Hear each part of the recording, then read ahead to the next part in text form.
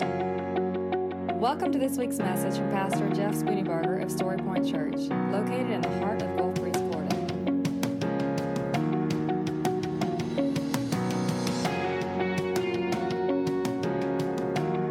And now, here's Pastor Jeff Spooneybarger with this week's message from Storypoint Church. Romans 1:16 is where I want to be this morning. While you're turning there, I want to just bring your attention to the holiday we celebrated last month. Everybody celebrates this, at least they should, and that is my favorite holiday, Groundhog Day. And I have a tradition. The way I celebrate Groundhog Day is by watching Groundhog Day. Anybody else do that? No matter how many times I watch it, it's always funny to me. I just enjoy it so much. And I think the reason is because of the silliness of what's actually going on. So if you don't know about Groundhog Day, the movie, it's about Bill Murray, and he's this reporter who's got an attitude, and he's egotistical and arrogant, and he's not really liked, but he's famous because he's on TV. And he gets in this time loop to where every day he wakes up at the same time in the morning to the same day.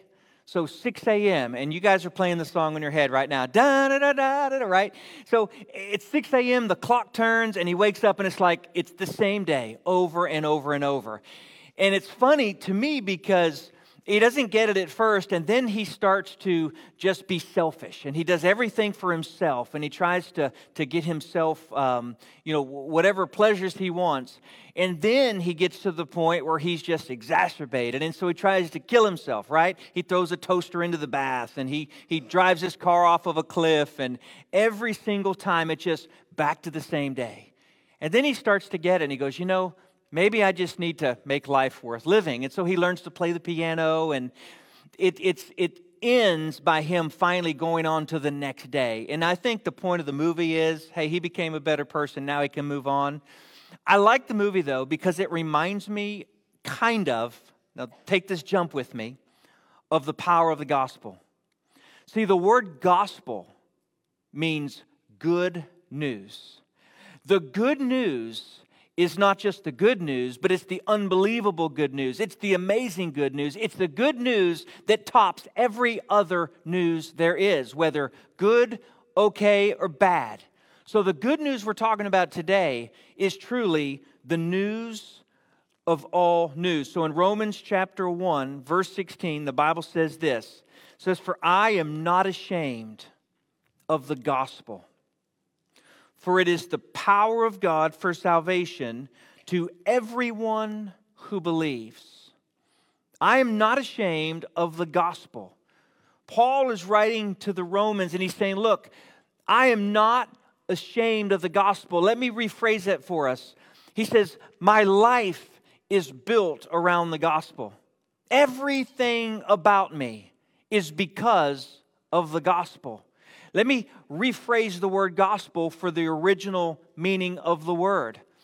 My life is entirely about the good news, because the good news supersedes every other news in my life.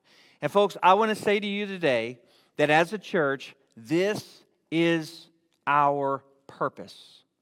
We are about good news. Amen? Turn to the person next to you, and I want you to say these words. We have good news. Okay, now when you said that, how did you say it? We have good news. Now I want you to say it as if the news that you're talking about is really good news, right? Try it again, go ahead. Yeah, so there's a difference. We have good news, right? And we have good, look, I just got to warn you, today I'm going to be super excited. I'm not going to be, I am. Inside of me, there is this lion that's waiting to come out, and the lion is the good news of the gospel. Somebody once said that preachers are kind of funny. They put a lion in a cage, the gospel, and then they try to defend the lion. They stand in front and they try to keep the lion safe. Listen, the lion doesn't need help being safe. Come on. All you got to do is undo the cage and step aside. You let the lion out, and the lion will do what the lion's going to do because the lion's the king of the jungle. The lion is the power of the gospel. And the power of the gospel is power for salvation to everyone who believes. That's every nation, every tongue, every tribe. It's salvation for every sorrow, every brokenness, every wound.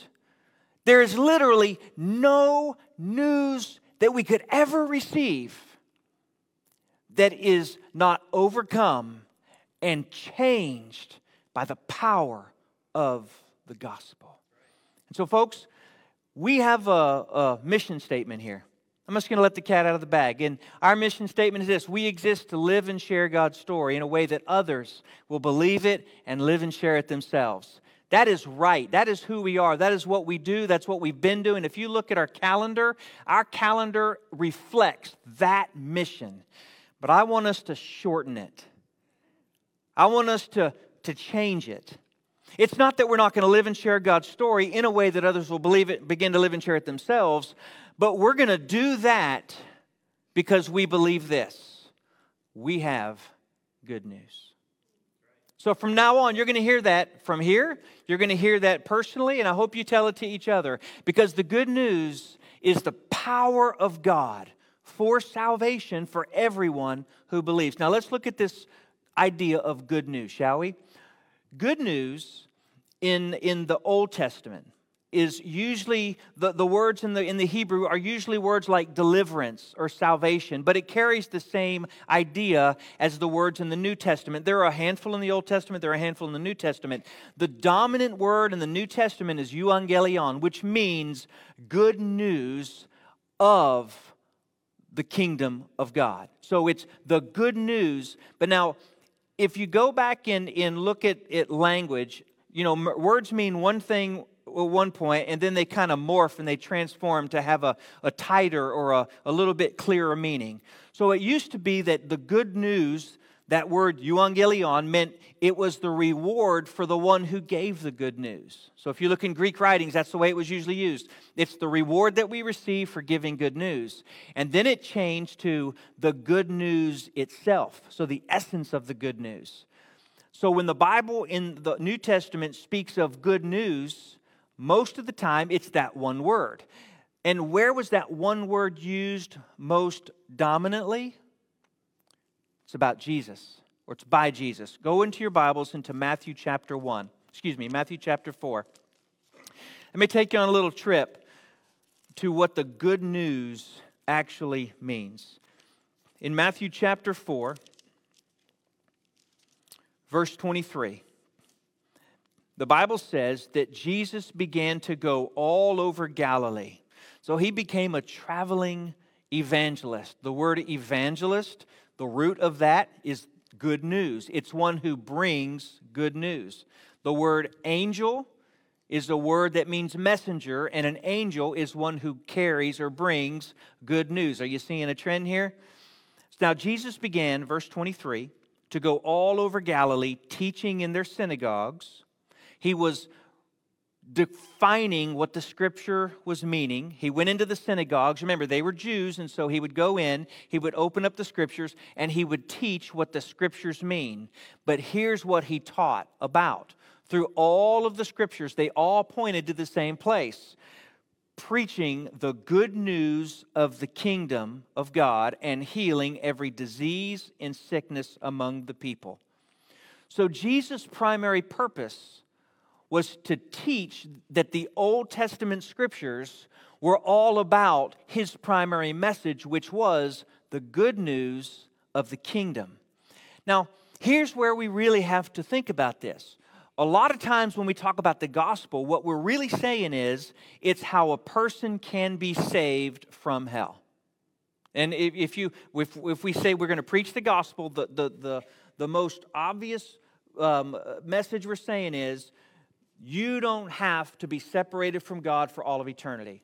The gospel is that Jesus died and then he rose again so that when you die, you can have eternal life. But that's only part of the gospel. Jesus didn't come preaching the gospel of how to be saved. He preached the gospel of the kingdom, which includes how to be saved. Let me tell you why this is transformative. Because the kingdom is bigger than you. The kingdom is bigger than just me. The kingdom has dominion, and the kingdom has power, and the kingdom has boundaries, which God's kingdom is a boundaryless kingdom. The Bible tells us in the scripture that of his kingdom there is no end, right? That Jesus reigns, and he reigns in his kingdom. Why? Because every kingdom has a king. Now, what does a king do? A king rules the kingdom. So the king is the chief dog, right? He's the guy who everybody looks to and everybody serves and everybody listens to. So the Bible tells us that we have a kingdom, and the kingdom of God is ruled by a king, and that king is Christ Jesus himself. Now, here's the thing about kingdoms. Everybody knows this. Kingdoms come and kingdoms go. Do you know there's not a kingdom that's ever existed that has not eventually died? Every kingdom. You go the Babylonians, you go to the Assyrians, you go to the Egyptians, you go to the Romans, and no matter what form of government they are, they're essentially kingdoms, right? The U.S. is essentially a kingdom. We're a nation. We have boundaries and borders, and we have rulers. But listen, if we go out into the future far enough, even our kingdom will eventually end. Why? Because every kingdom is overcome by another kingdom eventually. That's just the way history works. But guess what? There is a kingdom who has a king above all kings. He's not only above all kings, he's the king of all kings. And every single king will one day bow to him and proclaim that he is Lord. So this is the good news of the kingdom. There is a kingdom, and the kingdom is not of this world. In John chapter 8, verse 35, Jesus said, look, if my kingdom was of this world, my servants would be taking up arms right now. This is when Jesus was before Pilate. He said, look, you're accusing me. I'm here on trial, and you say, you're questioning me being a king. But if my kingdom was of this world, then my followers would be here to overthrow you. But he was trying to say, look, my kingdom is not of this world. My kingdom is over this world. It's bigger. And we know that because the way Jesus established his kingdom was not the way another king would do it. Every other kingdom was established by force, by power, by possessions. It was who was stronger, who was louder, who was bigger. Jesus was totally opposite. Jesus came and he was born in a manger, right? That's the way we look at this. That's our terminology. Essentially, he was born in a cave where the animals would go in for shelter. He was born with no fanfare. They didn't even have room for him in the hotel, right? They're like, sorry, the bed and breakfast is full, but you can sleep in the barn. And so he was born in a place where there was no glory. He was born in a place where there was no honor. It was very pedestrian. It was servant quarters at best. And when he was born, the animals would have been there, and there would have been Mary and Martha, and then some shepherds eventually came. But that was it. Now, no king is born that way. Kings are born with pomp and circumstance. My children were born with more pomp and circumstance than the Son of God. Not only that, but he lived a very ordinary life. They escaped to Egypt, right? He was from Nazareth, a town that was a nobody town. Kings don't come from Nazareth. They come from big cities, not from dinky little holes in the wall place. And then when he started his formal ministry, he gathered 12 disciples, but he didn't gather the doctors and the lawyers and the priests and the politicians. Every other king does it that way. No, Jesus did it differently. He went to the seaside and he said, hey, you, throw in the net. Yeah, you who smell like fish heads, come follow me, and I'll make you a fisher of men. He went to the tax collector's office, and he said to the tax collector, come follow me. And then he went and he found a zealot and he said, come follow me. And he found this vagabond group of people, this group of ragamuffins, as Rich Mullins liked to call them, this group of losers, if you will. And he said, come follow me. And so they're all looking at each other, and what they're thinking is, I'm not sure I can follow you if he's coming too, because I don't like him. Because tax collectors were the scum of the earth to the Jews. And the zealots thought that the tax collectors were traitors. And they certainly wouldn't have liked fishermen. There's all this brokenness inside their own group. And yet Jesus said, but I have good news. We're going to get to all that means in a minute. But let me just give you a little insight or a little sneak preview. The good news is all of your differences are nothing compared to the common ground you have in Jesus. No matter if you're black or white or rich or poor or popular or not popular, all of those things mean virtually nothing because you have a Savior who is King of all kings. So Jesus grabbed this vagabond group of people and then he started to preach the gospel of the kingdom. And as he did this, people were so confused because they had heard of a coming Messiah. And then Jesus was presented as the Messiah, so much so that they were waiting for him to do the ta-da, right? They were waiting for him to step into his Messiah role, and he never did. In fact, every time that they thought that he had a giant crowd and it was his time to really make a stand, he would retreat into nothingness. He would say, no, it's not yet my time. The crowd is too big.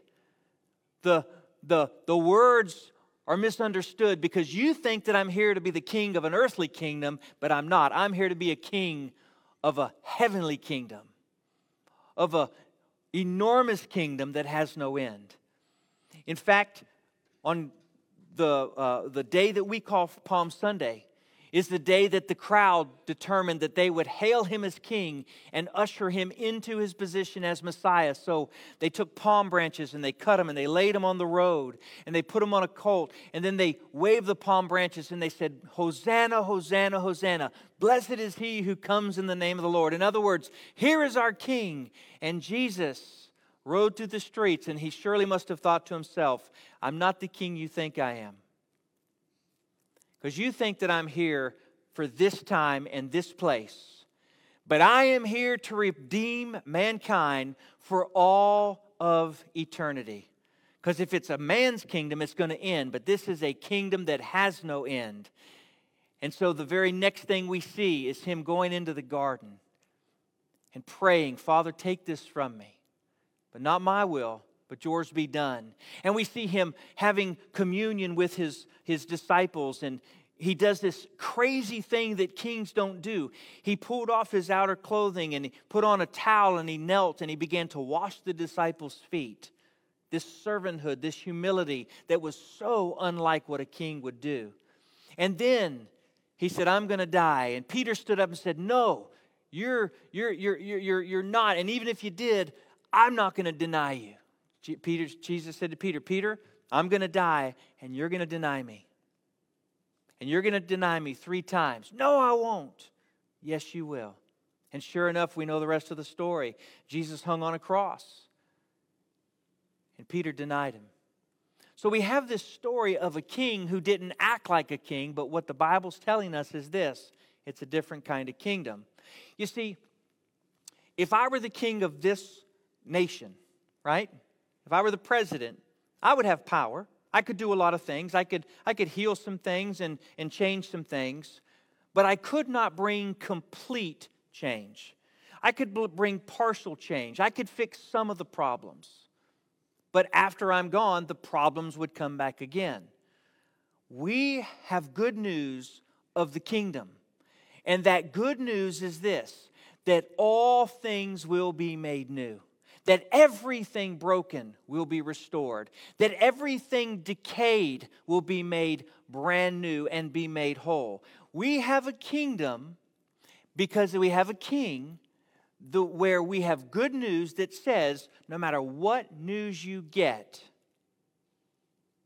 it's really not the end. It's just part of the journey to complete perfection. So let's look at this a minute. When Jesus was preaching the kingdom of God, he was physically healing diseases and sicknesses among the people. Now, that was part of his role here on earth. But what he was doing was portraying the bigger picture. In other words, they came to him because they had sickness and diseases, which meant they had no hope. Doctors couldn't heal them. Doctors couldn't fix them. They were broken, and they knew it, so they came to Jesus, and Jesus healed them, and he showed them, look, my purpose is to make you whole. Now, sometimes we look at the theology that says every single person then that we encounter is supposed to be healed by Jesus. That's not the point. The point is that what Jesus does is he makes things whole. He heals things. The kingdom of God is a kingdom where things are whole, where things are healthy, where things are not broken. It's what God created in the Garden of Eden when God created all things in the first place. In chapter 1 of Genesis, when he created the heavens and the earth, what did he say? It is good. When he created the trees and he created the fish and the animals in the field, what did he say? It is good. When he created mankind, he said what? It is good. He said very good. So here's the thing. Everything God created in the garden was good. Sin entered, and that good became tarnished. That good became broken. The kingdom of God is God restoring everything back to the way he first made it. We know that when we're in heaven, in the presence of God, there's what? There's no sin, there's no sickness, there's no suffering, there's no sorrow, there's no brokenness. Let me get a little more specific. There's no cancer, there's no diabetes, there's no glasses, there's no contacts, there's no coughing, there's no stuffy head, aching fever so you can rest medicine. You don't need any of that because it's gone when God's kingdom fully comes to pass. But here's the thing. God started it as whole and perfect and healthy. God is going to end it whole and perfect and healthy. We know that the Bible tells us that there's coming a day where sin and suffering and sorrow will be gone, but we are caught in the in-between. We're caught between the then and the what's going to be. So how does that affect us? Here's how it affects us. This excites me. We have good news. The good news is everything is going to be better. Everything is going to be fixed. Everything is going to be whole. Everything is going to be healed. And so while we're here dealing with the stuff of life, the good news is Jesus fixes all things in his own time. Now listen, this is not to say that there's not hardship and suffering and sorrow. When you lose somebody to death that you love, you're not going to go, oh, it's okay, they're going to live again. You don't do that, right? That's insane. Why? Because we love people, because we're brokenhearted, because we have this giant empty hole inside of us. But the Bible teaches us that we don't grieve like those who have no hope. Our grieving is different because our grieving turns to joy. Because we know that through Christ Jesus, if they knew Christ Jesus, they will live again. When we get the news of a sickness, cancer, whatever it might be, that breaks us and we look at God and we say, God, I didn't sign up for this. I didn't hope for this. I didn't want this. But then we start looking at the promises of Scripture that say, if this earthly tent is destroyed, we have a building made by God, made not by human hands, right? So we have a tent here, but we have something whole when we're in His presence. And so you can take any bad news that you've got, any bad news, and you can plug it into the gospel, and the gospel changes the outcome every time. So church, that is what we're about. We're not about pretending bad news is in existence. We're not about just jumping over it and pretending that it doesn't hurt. We're not about just blindly imagining that people aren't suffering. No. Actually, what Jesus did was he was in the midst of their suffering. He walked right into the midst of the most broken places. I'm convinced that you will find Jesus more quickly in a broken place than you will find him in a holy place. Don't miss what I'm saying. Because when I say holy place, I should say a religious place. Jesus is among the sick. He's among the needy. He's among the hurting. In fact, Jesus said it's the sick who need a doctor. That's where I am. So this king was not an earthly king. He was not like any other king you and I have ever known. He was a king that did not have anything to prove. We're going to talk about this next week. I'm going to preach Matthew 16:24, I think. And Jesus said, if you want to come after me, you must deny yourself, take up your cross, and follow me. That statement, if we truly grasp what it really means, totally changes everything in our life. It's a whole new way to live that, quite frankly, most of us don't really want to live that way, and most of us have a hard time living that way because it's a life of total and complete humility. It's dying to myself and acknowledging that it is Jesus who is everything in me. And so in Matthew chapter 4, Jesus went about preaching the good news of the kingdom, and he was in the midst of their suffering, and he was healing their disease and their sickness. And as a result, people from all over the place brought him those who were afflicted, those suffering from various diseases and intense pains, the demon-possessed, the epileptics, and the paralytics, and he healed them. Listen, this is not just about physical healing. This is about healing in every area of your life. Can I tell you, we have good news, and the good news is there's no brokenness in your life that Jesus has not already been at work in healing. But you have a response. You have a response. In Mark chapter 1, this is the response.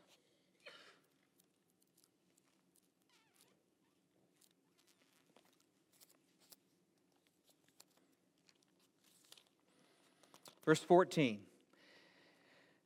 After John was arrested, Jesus went to Galilee, proclaiming the good news of the kingdom of God. And the time is fulfilled, and the kingdom of God has come near. This is what Jesus said. Repent and believe the good news. That's our response. To repent and to believe. Repentance is not stopping something bad.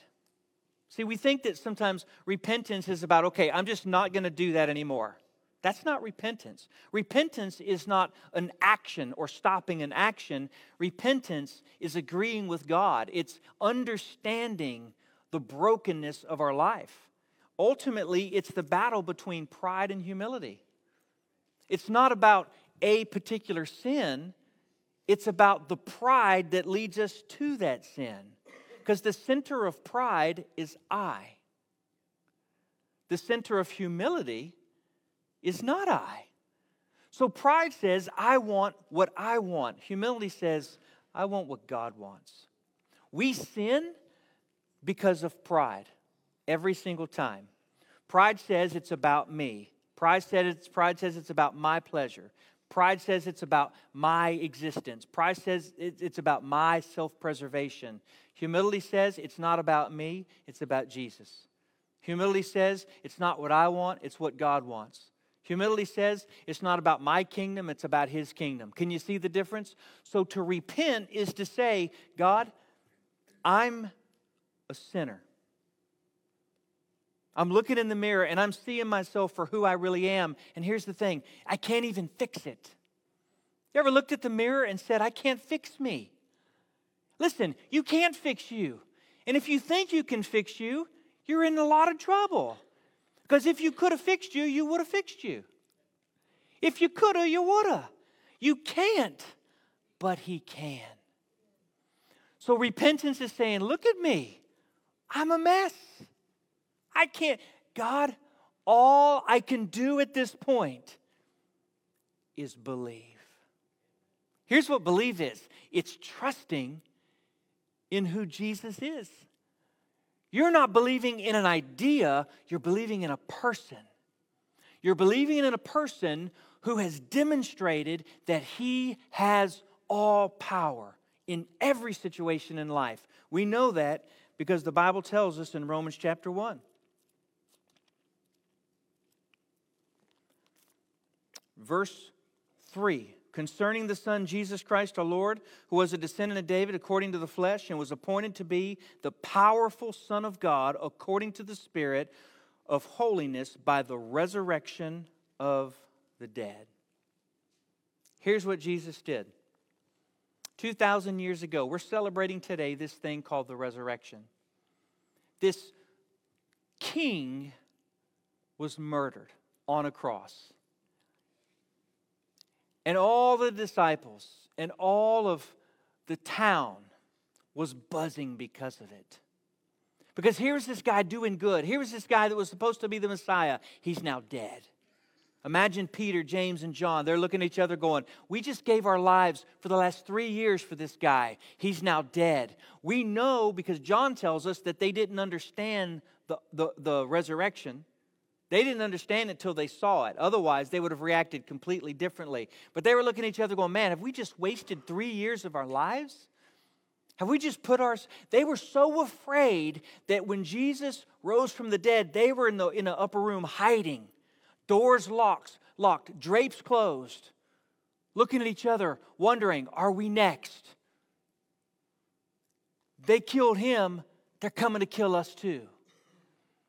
But on the third day, the ladies got up early.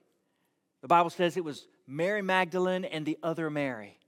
And then Mark tells us that it was also Salome. And so there were a few others that went. They went to the tomb, and when they got there, they found that the tomb was empty. And the angel, the messenger of God, was saying, who did you come to see? You came to see Jesus who was crucified? Didn't He tell you He wasn't going to stay dead? And in that moment, I think a light went on, and they go, that is good news. They ran back and told the rest of the disciples. They didn't believe Him, so they went back to the tomb. Now, it wasn't because they just didn't believe Him. It was because they wouldn't believe in anybody. They went back and they saw for themselves that Jesus had risen. You can trust this king because He did what no other king has ever done. He came and He said, I'm going to die. I'm going to be in the grave. That was important because you don't go into the grave unless you're dead. You got to be dead to be in the grave, right? Now, it was important to note that He didn't just faint. He wasn't really just sleeping in a deep sleep and He revived. No, He was dead as dead can be. We know that because the Roman soldiers who executed Him were masters of execution. Crucifixion was reserved for prisoners and those who were revolting against the government. And so when they did that, it was a display. Don't revolt against us. Don't be this evil. And the soldiers knew what dead was.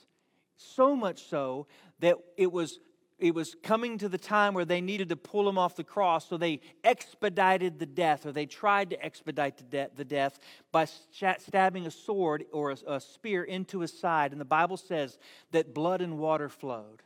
Now, if you go into the medical books, you'll find that there's a condition that causes blood and water to flow. Essentially, it's a broken heart. It's such extreme stress that's how that happens.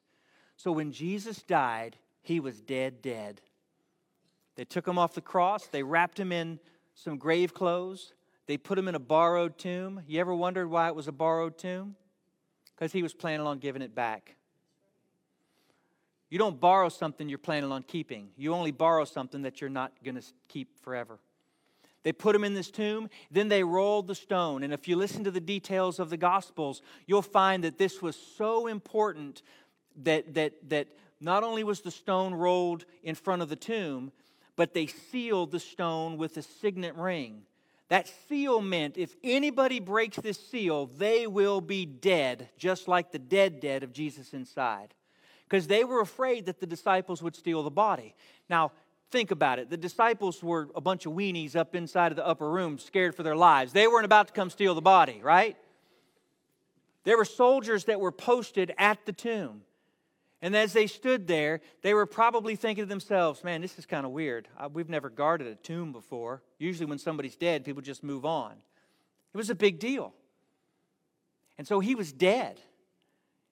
And then on the third day, the stone was rolled away by the angel of God. And when they looked inside, they found that he was risen. And the Bible tells us details. It says the linens were on the ground and the face covering was folded. The napkin was folded in place there. Telling us that this was an intentional act of God. It was the real deal. So I ask you, number one, what are you facing that has gotten you so twisted and turned around that you can't see that the good news is good news? What are you dealing with that has blinded you from the reality of, if you have repented and believed, if you know who Jesus is, what you're currently dealing with is not the end of the story. It's Groundhog Day, folks. Every day you're going to wake up and realize that God has changed the circumstance. And then the second question is this: have you trusted in this good news? Have you trusted in this good news?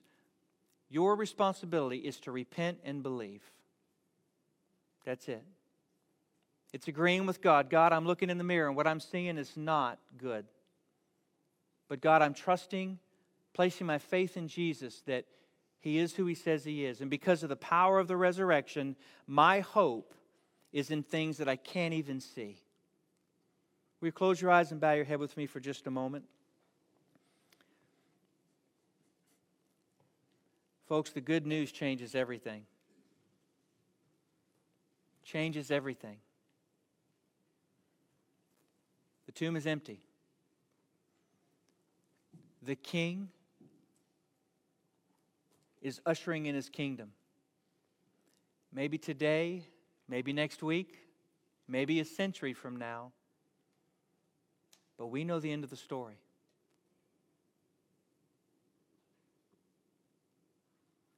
This morning, what is it that God is calling you to do with the truth that you've heard out of His Word today? Father, my prayer is that we would not rely upon tricks or gimmicks, that we would not rely upon our own ability to deliver news. God, I pray that we would open up the cage and step aside and let the power of the gospel do its work. Because the gospel's power is power for salvation for all who will believe. Father, I pray that as your people, we would truly understand the gospel of the kingdom. I pray that we would know that it's not a small thing, it's everything. Lord, we have staked our lives on this story, on this news. And we've trusted this news so deeply because of the resurrection. So, Father, on this day, burn deep within our souls this unwavering belief, this trust that Jesus Christ is who He says He is. And I pray for the one listening now, whether through TV or Facebook or who's present in the room. God, I pray that whatever doubt there might be would turn to belief. I pray that today would be the day of salvation. We ask in Jesus' name.